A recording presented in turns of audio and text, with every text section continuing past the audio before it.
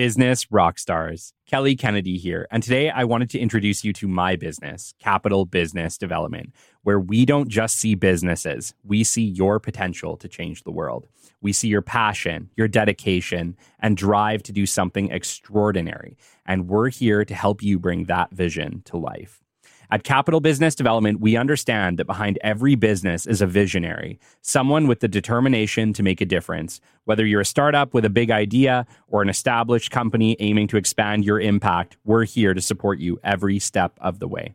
Our mission goes beyond traditional business development. We're committed to nurturing your dreams and empowering you to achieve greatness. From strategic planning and networking to hands-on support and personalized coaching, we provide the tools and guidance you need to succeed. So if you're ready to transform your vision into reality, look no further than Capital Business Development. Visit us today at www.capitalbd.ca to learn more about how we can help you unleash your potential to change the world. Your dreams matter. Let's make them happen together. Thanks for listening. Let's get back to the show. Welcome to episode 74 of the Business Development Podcast. And if you have questions regarding corporate law, we have a show for you today. We have the founder and CEO of CEO Law, Steve Monk, on with us. Stay tuned. You're not going to want to miss this one. The great Mark Cuban once said, "Business happens over years and years. Value is measured in the total upside of a business relationship, not by how much you squeezed out in any one deal." And we couldn't agree more. This is the Business Development Podcast, based in Edmonton, Alberta, Canada, and broadcasting to the world. You'll get expert business development advice, tips and experiences, and you'll hear interviews with business owners, CEOs, and business development reps. You'll get actionable advice on how to grow business. Brought to you by Capital Business Development, capitalbd.ca. Let's do it. Welcome to the Business Development Podcast. And now your expert host, Kelly Kennedy. Hello, welcome to episode 74 of the Business Development Podcast. And on today's expert guest interview, we have for you Steve Monk, founder and CEO of CEO Law. Steve Monk, LLB, MBA, PEng, is a distinguished figure in the fields of engineering, business, and law, serving as the CEO and founder of CEO Law. With a multifaceted background, Steve has seamlessly blended his expertise and experiences to lead and innovate in various industries. His journey began with honing engineering skills in the aerospace sector at Lockheed, where he laid the foundation for analytical thinking and problem solving. Furthering his trajectory, Steve pursued academic excellence, earning an MBA that propelled him to the executive leadership roles. He then took the helm of Wolters Kluwer, a global tech giant in the legal market, and played a pivotal role at Sprint Canada, contributing to the dynamic telecom landscape. His unique blend of skills also encompasses a legal background from his time at Davies, Ward, and Beck, one of Canada's premier law firms. In founding CEO Law, Steve has established a company firmly rooted in a commitment to prioritize customer, employee, and owner satisfaction in that very order. His visionary approach to business, shaped by his diverse experiences, has gave him a profound understanding of the legal industry's landscape and the transformative potential of innovation. Steve continues to inspire change, champion innovation, and reshape the legal space, driven by an unwavering pursuit of excellence and a passion for creating positive outcomes for all stakeholders. Steve, it's a pleasure to have you on the show. How are you today? Well, thanks, Kelly. It's a pleasure to be here. It is awesome having you, and I'm really thankful to have you, Steve, because the legal side of things has been something that I intentionally have neglected. And I think because it's a really challenging side of business in general. And it's a show topic as well that I definitely wanted to have somebody with expertise such as yourself to really kind of get into, obviously, what it is that businesses even need to be considering. Because I think this is something that not just me, but lots and lots of businesses have struggled with. What is the right time to engage a legal firm or somebody in the process? But, you know, like you had such an amazingly diverse career. I know going through your bio when I was ripping through it, preparing for the show, I was incredibly impressed. And I did congratulate you before the show, but congratulations again on an incredibly diverse and impressive career. Well, thank you for that, Kelly. I really appreciate it. And I interrupted you there because I was going to answer one of your questions that we'll get to later. Yeah, no problem. But thank you very much for that. Your intro for me, I think, was maybe overstated, but I'm really happy to be here. It's a real pleasure. Well, I get that a lot, but you know what? You guys are experts for a reason, and I'm never not impressed by your bios. Take us back to the beginning, Steve. Lockheed, you know, like you didn't start out in the legal field. Just bring us right back. It's an amazing story. Tell us right from the beginning. Yeah, okay. So when I was growing up, my dad was an engineer. And so I think that was kind of a path that I was on. And many of my friends were also interested in becoming engineers. So I grew up in Kingston. I went to Queens. Queens has a great engineering program. So I went through that. And when I was done, I went and worked at Lockheed. I wanted to go to Ottawa. So Lockheed was in Ottawa. That was a great place for me to go. And it was a great job. But what I realized is that there were other people who were better at engineering than I was going to be. And so I felt like I should change careers and do something else. And one example of that is we had summer students who would come in from Waterloo. And there was a guy, Neil Schellenberger, I remember his name, and he was there. And one weekend I saw him, he was packing up a chip catalog. And at the time they had these books that would include all of the information for various chips, microchips. Yeah. And I asked him, like, Neil, what are you doing with that book? And he said, oh, don't worry, I'm going to bring it back. And I said, well, I'm not really concerned about you bringing it back. I'm just curious what you're going to do with it. And he said, well, I'm building a circuit board at home, and I'm taking this book home so I can do some research and make sure that I have the correct chips. And I just thought, that guy should be an engineer because I was not building any circuit boards at home. Yeah. I was, on my way back to Kingston to visit my friends and have a good weekend. Yeah. And I just felt like he was far more, involved in engineering than I was ever going to be. So I thought about doing something else. My gosh. Lockheed, unbelievable, by the way. Like, what was that experience like for you? Well, it's interesting to be in a company like that. That's a global company. And particularly if you're an engineer, it's interesting to be in a company where there are lots of other engineers and lots of great clients and there's, good work. I spent most of my time at Lockheed working with another big aerospace company called Litton Systems in Toronto. And so they had great clients and all of that was very interesting. But one of the things I realized, I remember they used to send around profiles of the top executives. And one of the things I realized is that most of the executives had additional education, that they had done other things. Maybe they got an MBA or things like that. And that made me realize that it probably was a good idea to think about more education because that might give me more opportunities. Yeah, absolutely. So take us to the next step. Yeah, so the next step was once I decided I didn't want to be an engineer or that there were others who were better at it than I was going to be, I had always kind of thought about being a lawyer. So I decided I was going to apply to law school. And so I wrote my LSAT and I had a pretty good LSAT. So I applied to law school. And at the same time, I thought I might as well write the GMAT. And so I did that and I did pretty well again. And so I decided I was going to look for a program that had both law and business combined. And so the first place I found was UVic, and I was really interested in going there because I had grown up in Kingston and went to Queens. And so I thought I should go further afield. And so Victoria, BC would be a great spot. So I went out there and I really loved the first year of law, but the business program was just kind of developing. I was interested in that program because they had an exchange program that took people to Thailand. And I was interested in going to Thailand, but I had been to Thailand. I went before I started law school, and I realized that Thailand's a great place, very interesting, but I didn't really want to spend a year there. There I was at UVic, and I didn't think that the business program was going to be the right one for me. So I transferred to Western, and Western has a great business program. So that worked out really well. And then when I was done, I got a job at Davies Ward and Beck, Yep. Which is one of the top firms in Canada. So that was, kind of a good job to get, and I was happy to get it. And I went there, and I found it to be a bit overwhelming, to be honest. Yeah.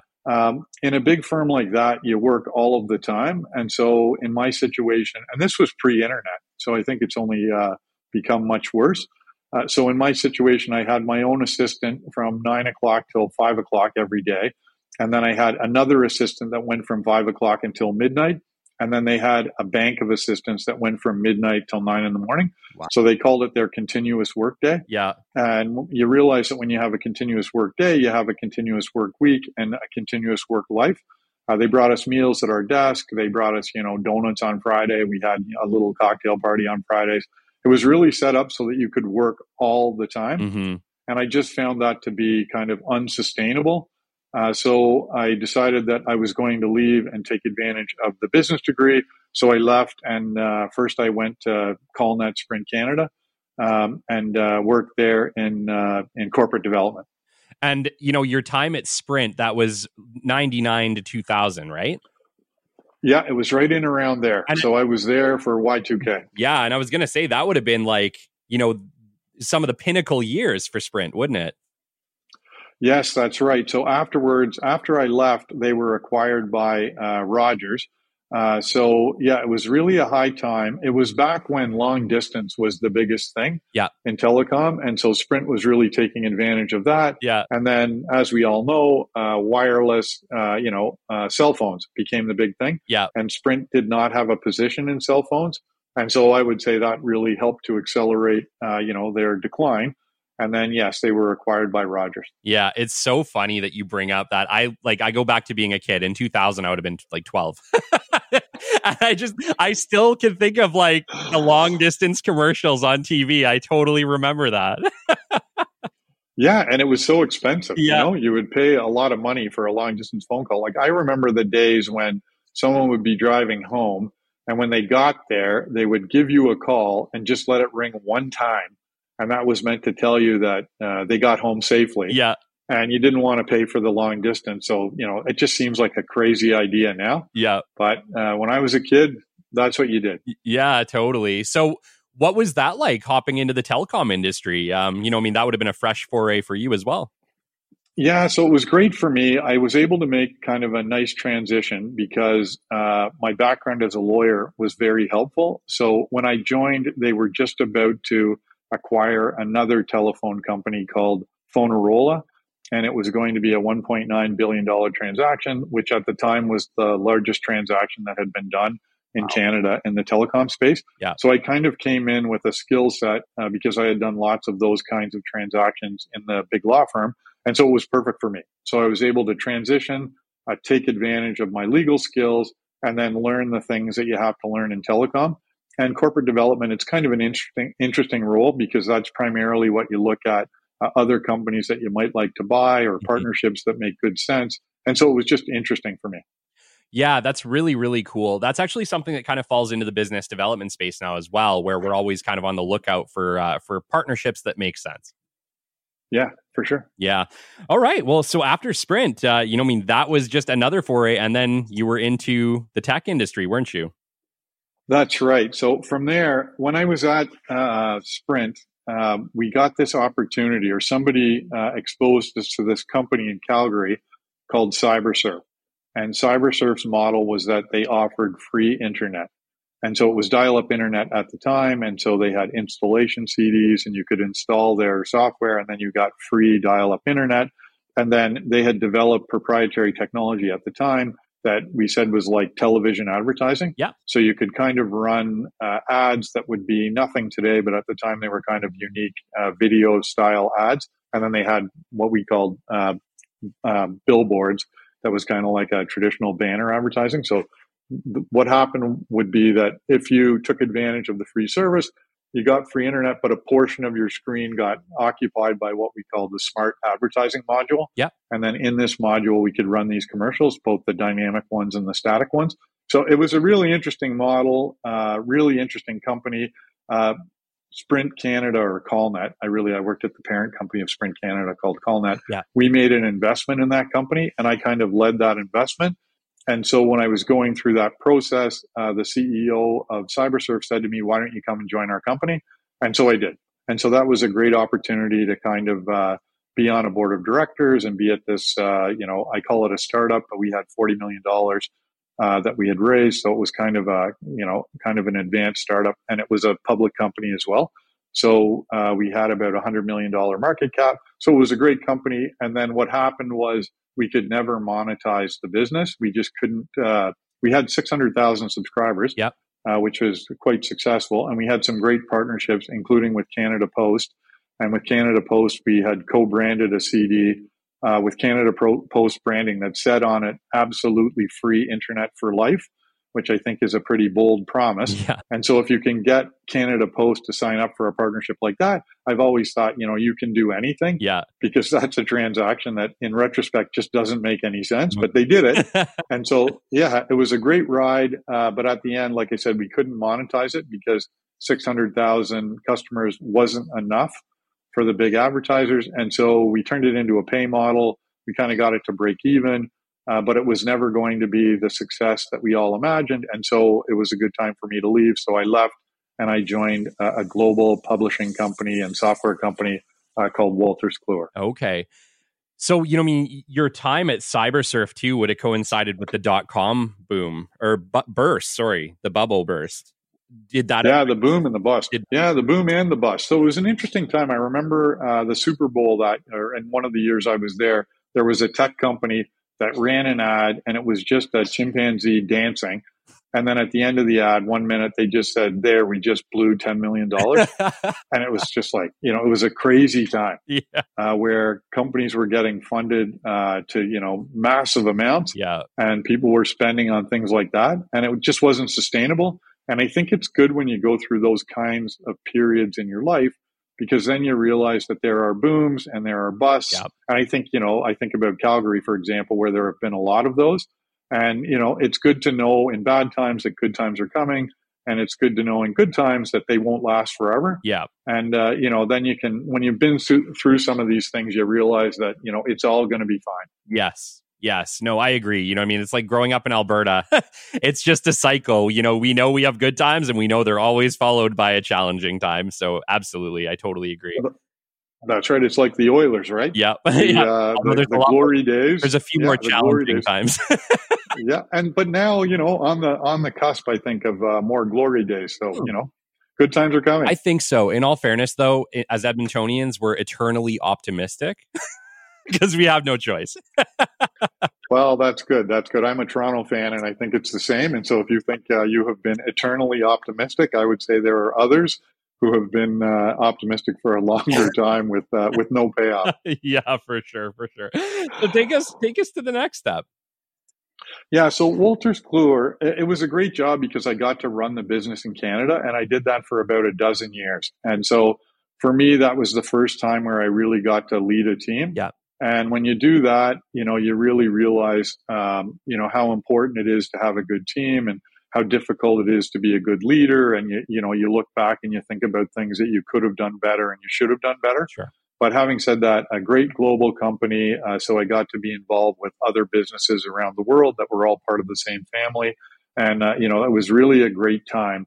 And I really enjoyed that period because, like I said, I got to run a business within a much larger business. Yep. And so I got to, experience a bit of what it's like to be an entrepreneur without really having all of the, the risk and, the stresses that go when you're actually, the owner of the business yourself. Yeah. And so at this point too, you've had lots of experience in that tech space. Like you've kind of, your whole career has transitioned to lead you up to the next logical step, hasn't it?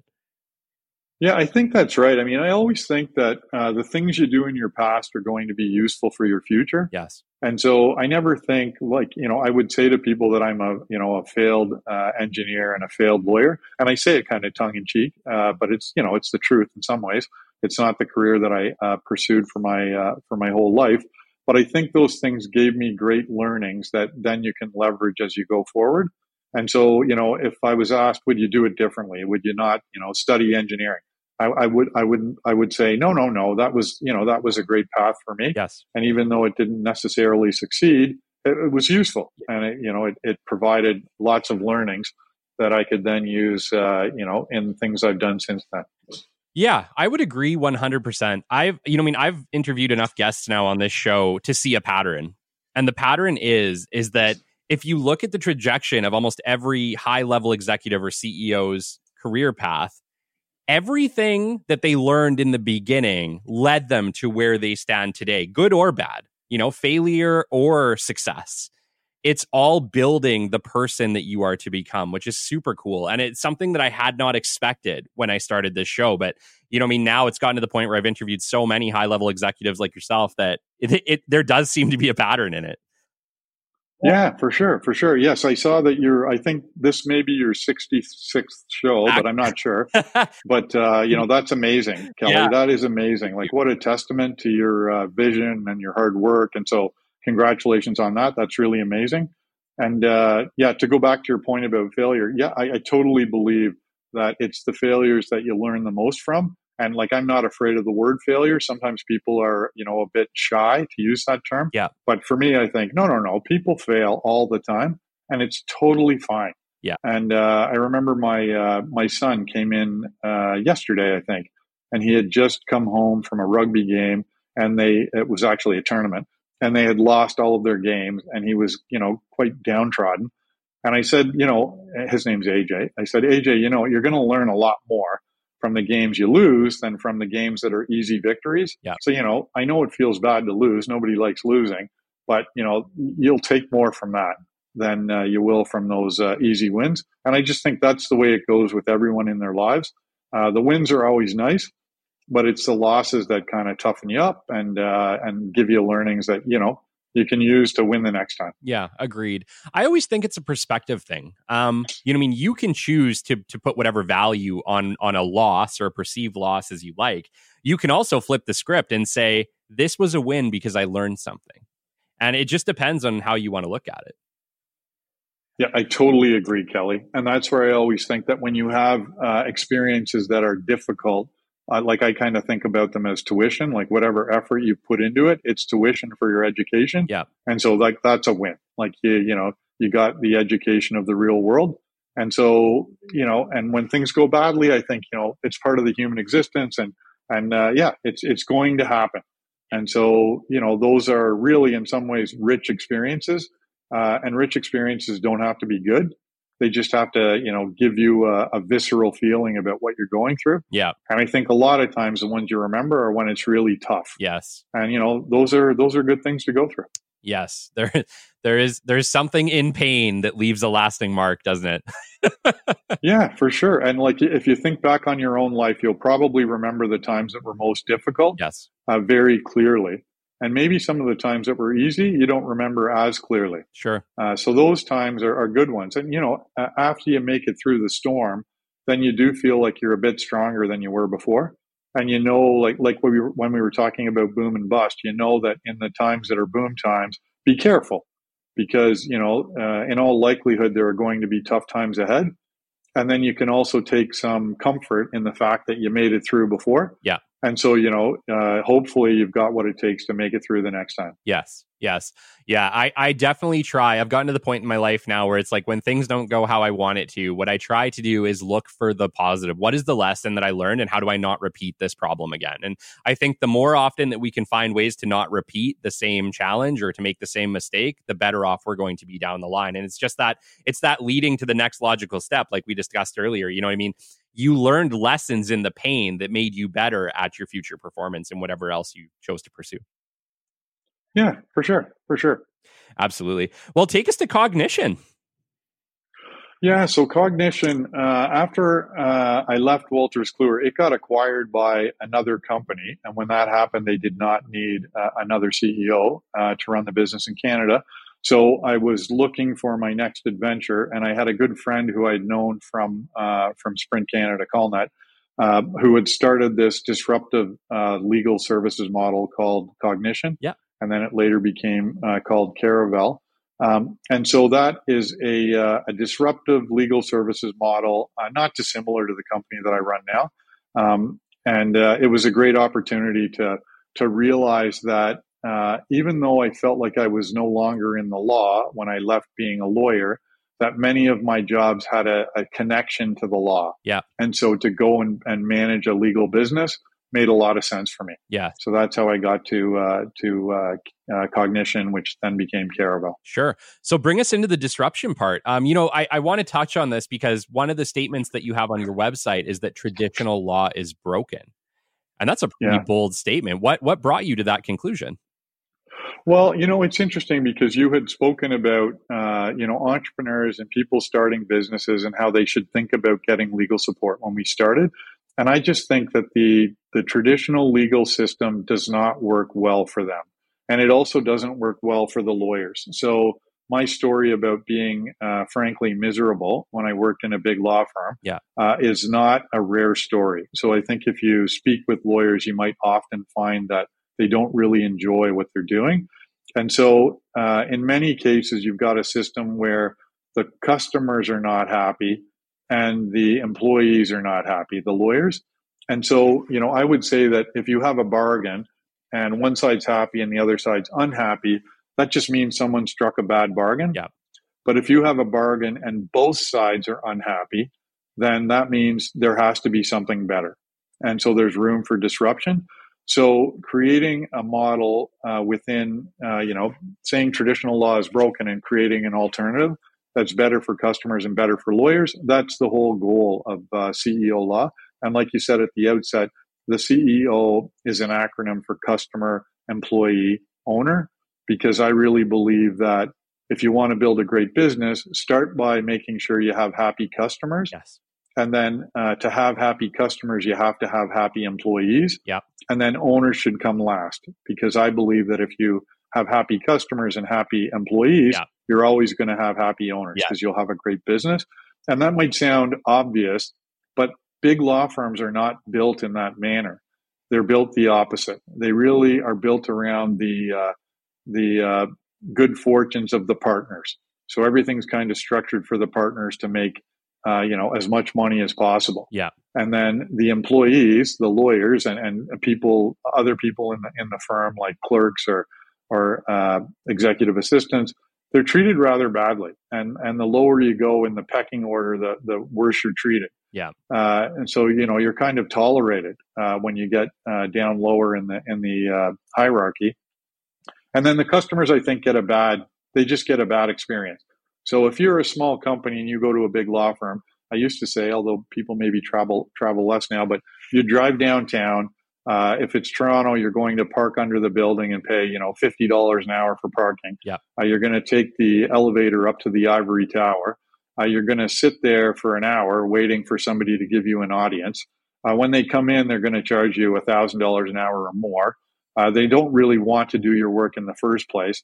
And then they're going to give the work to a junior because, you're not going to get their attention unless you're spending millions of dollars. So it's going to be somebody junior who's going to do your work. And to me, that's just a horrible experience for the customer, that they get disrespected. And so I think there's room to create something better.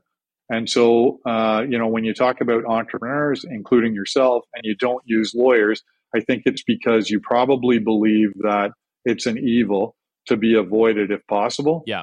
And I would say if there's a better alternative, then you would use a lawyer. And I think that you should.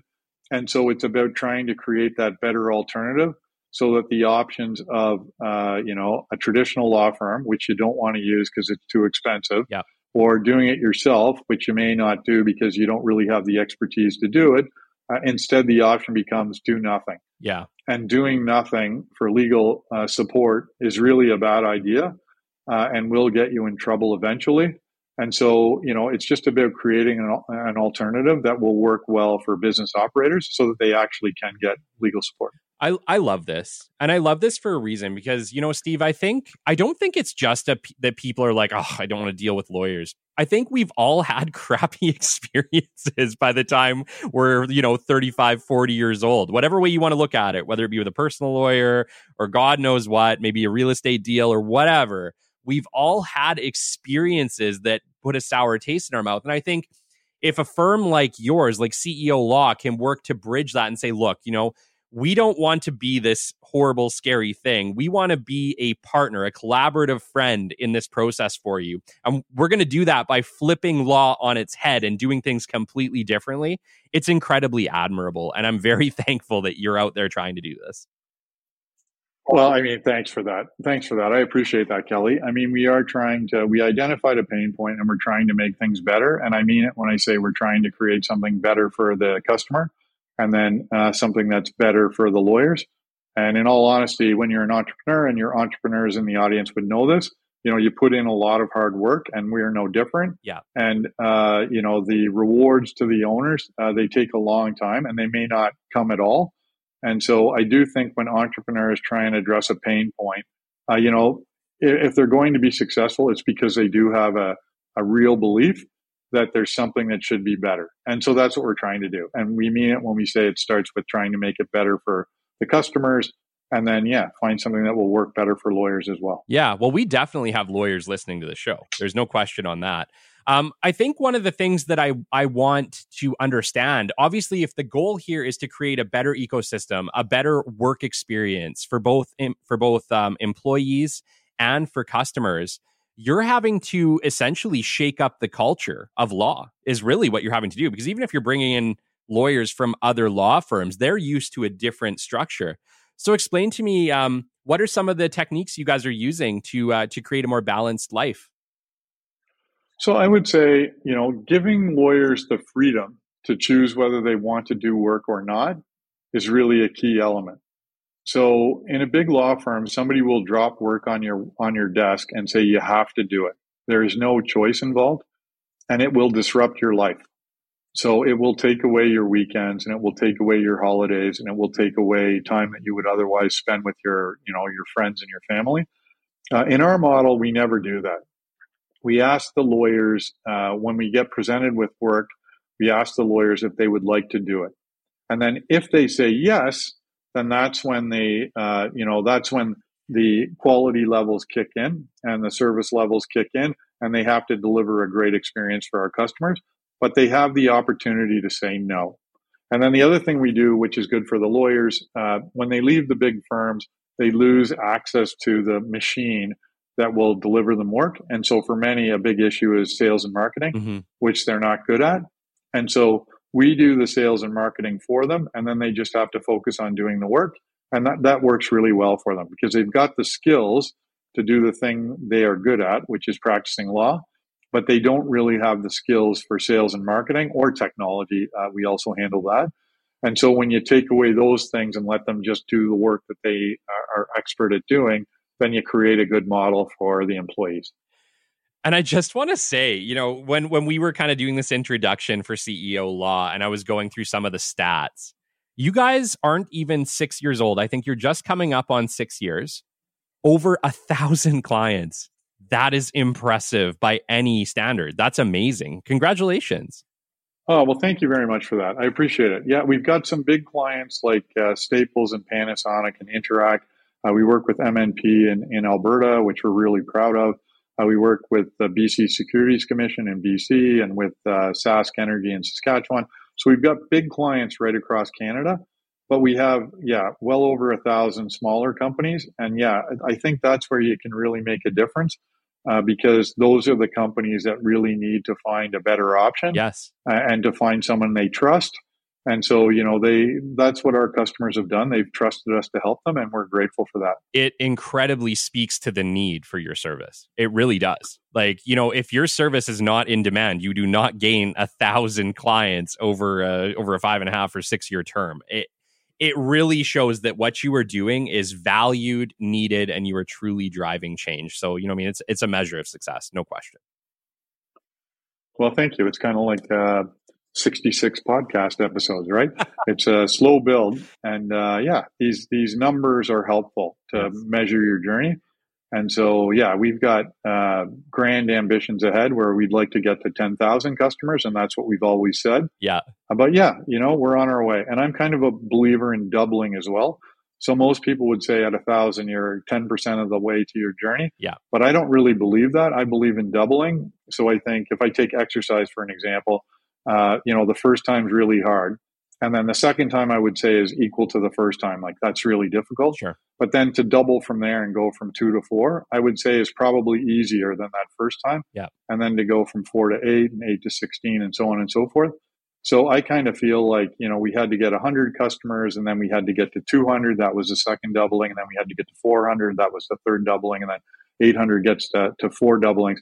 And then if you take 1,000 and double that 4 times, you go to 2,000, 4,000, 8,000, 16,000.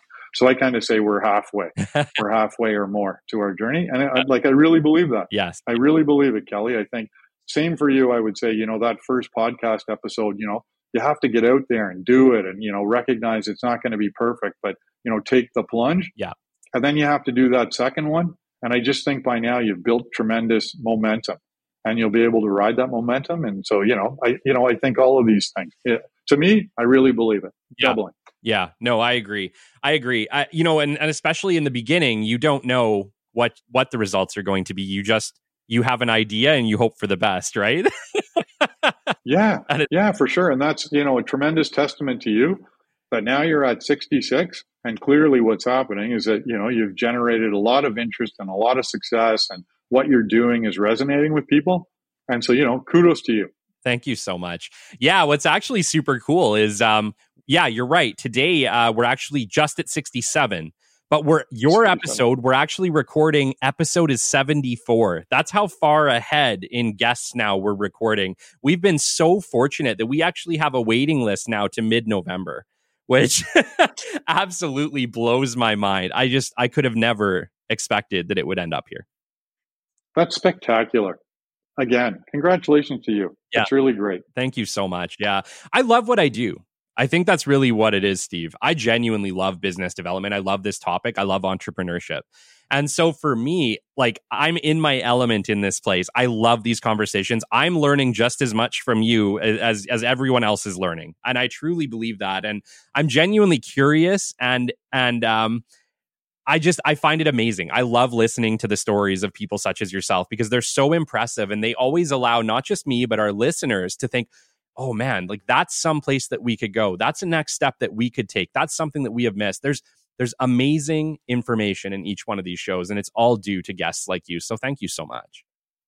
Yeah, well, you can really hear it in your voice, Kelly. You can really tell that you're enthusiastic and that you're engaged. And I'm sure that that's a big part of your success, that it just shines through, that you love what you're doing. And clearly you're trying to help people. And so, I always think that kind of passion and that kind of, foundation in trying to help people, those are great elements to success. Thank you. I agree. I think if you start with how do you help somebody, the money always comes. The rest always follows. At the end of the day, if you're delivering value to people, value is going to come back to you, but you need to always focus on how can you help. Yeah, absolutely. I agree. So, I really wanted to take this episode, Steve. You are an expert. You're an expert in legal matters. You're an expert in a lot of things, but one of the things that I wanted to talk about on this show is definitely legal matters. Okay. So, we're talking to a lot of entrepreneurs, Steve, who don't know anything about the legal field other than if I get into trouble, I know I need to find a lawyer. If I'm doing up corporate documents, I know I need to find a lawyer. But there needs to be more to it than that, right? There's more to it than that. How do we help these people? What should new businesses be considering? Not just new businesses, medium-sized, large businesses that don't have full-time legal support and that maybe they're not even thinking about it. They're not thinking about it because they don't know what challenges they could face. They don't know what's out there. And usually by the time they do know, they're already in some serious trouble. How can we help these people today? Yeah, I think that's right. And it goes back to my comment about people often don't use lawyers because they think it's an evil and they would prefer to avoid that that experience. And you said yourself that often people have had painful experiences with lawyers, or maybe those experiences are around events that are painful. So I would say maybe that happens more often in what I'll call personal law. Like if you're going through a breakup of your marriage, that's a painful experience. And it may be, that your interaction with your lawyer is not one that brings back fond memories. But with business, I would say it's different. And I would say that there are things that you should do that will help you to build a better business. And so when I talk to entrepreneurs, and that's a great place to start, my first question is always around incorporation. Did you incorporate your business? In many cases, people will say no if they're just starting, or they might ask, why would I do that? And the answer is primarily around limiting your liability. So if you run a business, say it's a painting company. If you run a painting company and you just do it as a sole proprietorship, and so it kind of goes through your name and you have a GST number, but you're not incorporated. If there's an issue and you get sued, let's say one of your painters slips and falls on the site and they're hurt and they sue. If you're not incorporated, they have access to your personal assets. So your bank account, your house, your car, those things are at risk because they can be used to pay the award of damages to the party that's made a claim against you. If you have an incorporation, then they can only sue the company. They can't sue you directly. So it makes great sense to incorporate. And I would always say you should incorporate your business for that reason. There can be tax benefits as well, but to me, the primary one is around liability. And then after that, if you've gone that far, I ask, do you have a shareholders agreement? If there's more than one shareholder in the business, and often there is, then I would say you have to have a shareholders agreement. The shareholders agreement is kind of like a prenup for a company. And so what it does is anticipate what might go wrong between the partners, the shareholders, and then say what will happen in that event. And if you do that in advance, if things do go sideways, then you've got a document that will say, here's what we do now. So an example might be, say you have a partner, you're both 50-50, and your partner says, I don't want to do this anymore. I'm going to sell my shares to someone. And that someone is a person you don't like and you don't want to work with. If you don't have a shareholders agreement, they can do that. If you do, then there may be provisions that say, in the event your partner wants to sell, here's what we're going to do. Or another example would be something called a shotgun clause. Doesn't sound very nice, but it's, that's the name that's been applied. It's about when you have those two partners and somebody wants to leave the business. In that instance, what a shotgun clause says is that you can go to your partner and you can say, I want to buy your shares and I will give you X. When you make that offer, you don't know whether you're the buyer or the seller. So that's what makes it, that's what gives you the incentive to make it a fair offer. Interesting. So let's say I say, I want to buy your shares for $1 million. The other side might say, no, I'm not going to sell you my shares, but I'll buy yours for $1 million. And if you think they were really worth $5 million, then you just did yourself a disservice. So like a shotgun clause goes into a shareholders agreement. It's a great idea because it will make people be fair if they want to make an offer to buy or sell shares. So shareholders agreement comes second, in my opinion. And then after that, you think about the fundamentals of a company.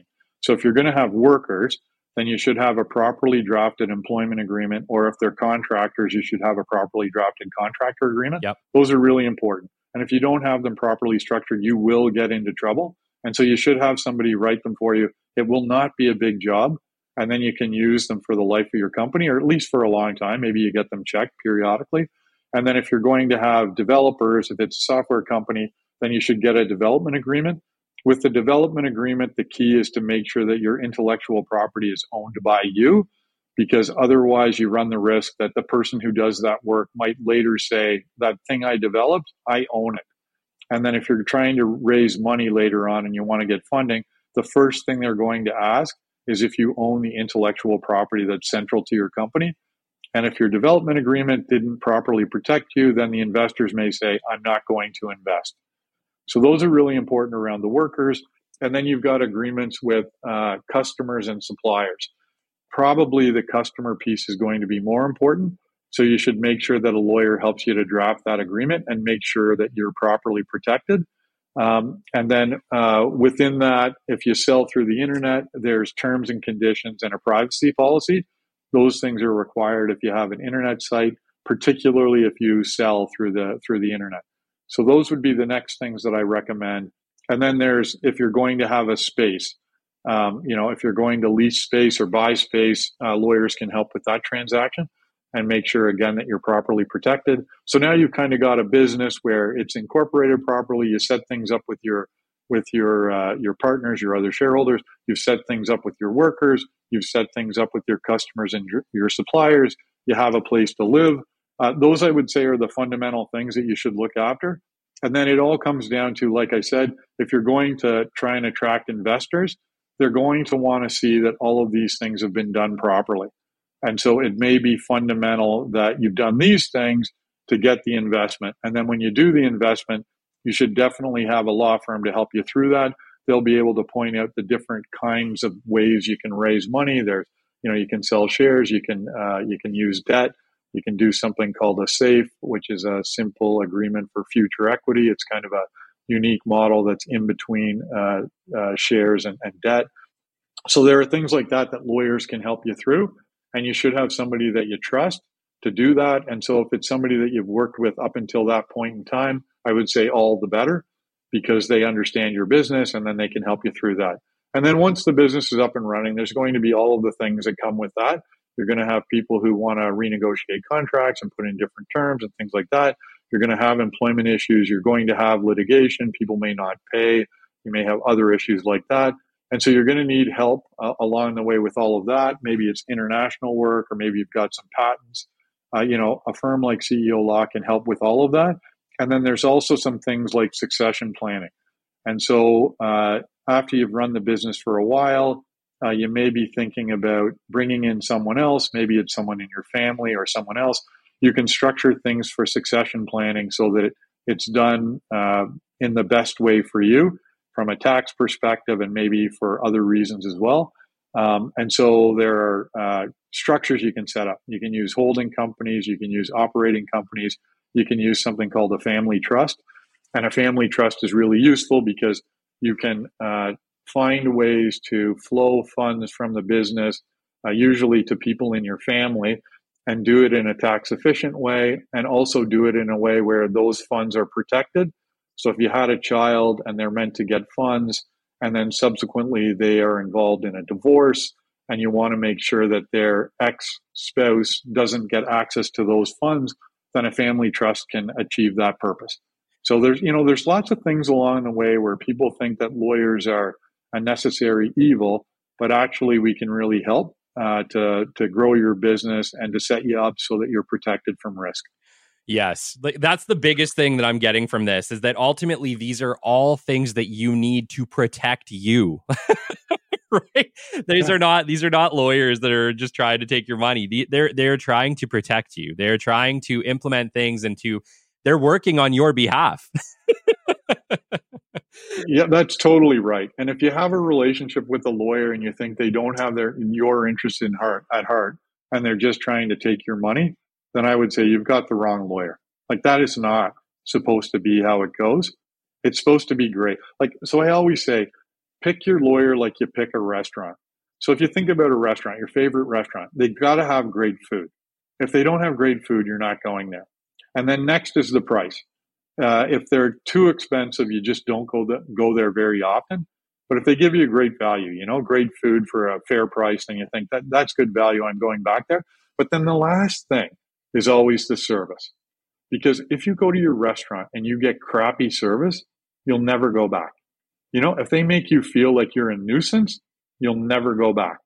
And so to me, a lawyer is the same. They have to have great education and skills. This is the good food part. They have to be able to do the things that you need to have done. And it's the highest quality. And then value is really important. So if they have a better price point, then that's really important. Get a great lawyer for a great price point so it's good value. And then this part about respect and giving good service, to me, super important. So if you feel like they don't have your interest at heart and they don't listen to you and they're not responsive and they just send a bill, then I would say that's the wrong lawyer. And I would say that for all of your relationships. teachers, doctors, people who you don't typically say, like, I'm going to hold you to a standard. Yep. I think you should. And particularly people where it's a direct commercial relationship, you should say, I'm the customer and you have to give me a great experience or I'm going somewhere else. Yeah. Yeah. No, I agree 100%. And then, you know what I mean? What you're talking about isn't really unheard of. Like in business, if you don't give good service or you don't deliver on what you say you're going to deliver on, it's pretty unlikely people are going to continue to work with you. And it should be kind of the same thing on the professional services side. It should be, but there are examples where that doesn't exist. And so I would say with your doctor, people feel like, well, I don't pay for them. And so I can accept, less than great service. And I would say that's not true. We do pay. We pay through our taxes and you have every right to expect a great experience. Our teachers, same thing. We pay through our taxes. And I think, we have every reason to say, I expect a great education system for my children. And it goes the same with lawyers, because I think all too often, people have gone on bended knee to their lawyers to, beg for help. And it should not be that way. You're the customer. The lawyer should be responsive to you and give you a great experience, or else you should go somewhere else. Yeah. Yeah. I love it, Steve. Take me through, a process. Like, you guys are doing things differently at CEO Law. It is not your typical legal experience. Let's say that a customer has found you. Can you run us through the interaction or the process flow? Yeah, so it's pretty simple. Typically, if somebody comes to us, they will speak with me, and then I'll try and determine who's the best lawyer for them to work with. And then they will get to meet that lawyer, usually on a Zoom call. And that gives them that gives them an opportunity to learn more about the lawyer. And then also the lawyer gets to confirm that they are a good fit for that customer. And then at the end of that call, if the client wants to go ahead, if they agree that, yes, this is the right person to help me, then they have to get onboarded as a client. And so with us, we do that using technology. So we would send them a link. They use that link to fill in the information we have to gather. And then the lawyer is notified that that process has been completed and work can begin. That's a law society thing. We have to get that process completed so that we can serve the client. It doesn't create an obligation on the client. It's what we need so that we can work with the client. And another part of our service is that we don't take retainers. So at the outset, we don't ask people for money. We do take a credit card number as a form of guarantee, but we don't ask people for money. We just do the work and then we send them an invoice. So that's a bit nicer. And then once they start working with us, they get access to a platform that we've built over the last 6 years. And it's been a very expensive thing for us to build. And it's meant to make a better experience for the customers. So it's meant to make things more connected and responsive and transparent. And so it does things like show the customer the work product. And so by having access to what the lawyer is doing for you, most fundamentally, you can see work is happening. So that's important. But you can also read things if you want. You can collaborate with the lawyer through the platform. But for most people, all they really want to know is that work is happening. Yeah. So that's great transparency. And then the same on the billing side. So for us, we send an invoice every week to keep people up to speed. But better than that, through the platform, they can see when a lawyer's made an entry of time the second a lawyer makes that entry. So it's about taking away that potential awful surprise that the lawyer has run up some bill that was much, much more than you ever anticipated. So if you think about that relationship, those are two key elements. What's happening with my work? Are things being done? And how much has it cost me so far? And so to me, that's kind of an important element of trying to create a more respectful relationship. And so that, those are good examples of how we do it to try and make the experience for the customers a better one. I love the transparency. I think going into it that way and saying, look, we're not going to shock you. You're going to be able to follow along with us to see what steps we're at in the process. I absolutely love it. And I love that you guys have found a way to use technology to your advantage in this way. Yeah, for sure. And then I guess I forgot to mention, with us, our hourly rate is $295 an hour. So that is dramatically better than what you typically find in the marketplace, especially for the kinds of lawyers that we have. So most of our lawyers are very senior, often with 20 years experience or more. They generally have been in the biggest law firms in Canada, generally at the partner level. So you're getting a great lawyer that way. And they often have worked in business. And so they've got better context for what you really need. So to get all of that for $295 an hour is compared to, like, many of our lawyers would have charged well over $1,000 an hour when they were in these big firms. So it's exceptional value. And then it also comes with the guarantee that the lawyer that you speak with will actually do your work. So I had mentioned before that in the big firms, it's quite typical that you'll speak with a senior lawyer and they'll charge you for that conversation, but then they'll give the work to a junior who may not really know what they're doing. Yeah. They likely will be bright and hardworking, but they may not really know what they're doing. So that's not a great experience for you. So it's far better value if you can get a senior lawyer with great experience, big firm, worked in a company, will do the work. And then if the price is $2.95 an hour, that's often cheaper than a clerk in the big firms. Yes, because you're paying for experience. And that's what a lot of people don't tend to realize when they're dealing with professionals, is that if you get somebody who's done it 1,000 times, they can do it in much, much less time than somebody who hasn't, even if they're cheaper. Absolutely. And if you can get that person at a lower price point, all the better. But I agree with you, Kelly. I always say that nobody wants a cheap lawyer or nobody wants a cheap professional.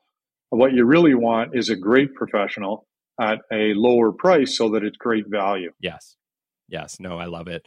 Are you only within Canada, or can international customers work with you?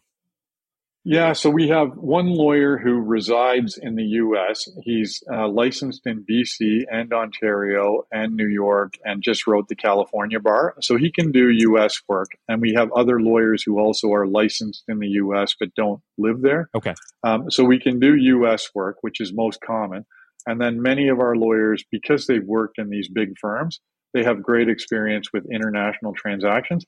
So we can support work all around the world, and that's typically what would happen. If you're in Edmonton and you go to a law firm, it's unlikely that they'll have a branch in Europe or in South America. But if they have experience with transactions that involve those places, then that's what you really need. And then sometimes you have to get local counsel from those places, but often you don't. Yeah. So yeah, I would say that in general we can support international work. Very cool. 65% of our audience is in North America, so that's an easy one, but that still leaves a pretty big broad stroke for international, and I'm sure they're finding this interesting. Wow, that's pretty cool. Again, impressive, Kelly. That's great. Thank you very much. Yeah, no, this has been amazing. If people want to get a hold of you, Steve, they want to work with CEO Law, what's the best way to do that? Yeah, for sure. You can reach out to me by email is the best. I'm Steve at ceolawcanada.com.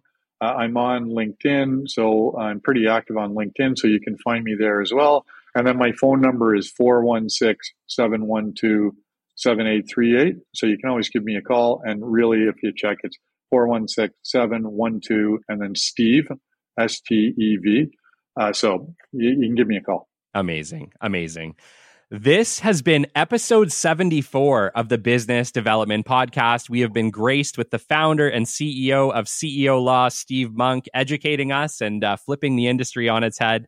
It's been an absolute pleasure having you, Steve. Thank you for coming. Well, Kelly, thanks for having me. I really appreciate it. Amazing. Until next time, we'll catch you on the flip side. This has been the Business Development Podcast with Kelly Kennedy. Kelly has 15 years in sales and business development experience within the Alberta oil and gas industry and founded his own business development firm in 2020. His passion and his specialization is in customer relationship generation and business development. The show is brought to you by Capital Business Development, your business development specialists. For more, we invite you to the website at www.capitalbd.ca. See you next time on the Business Development Podcast.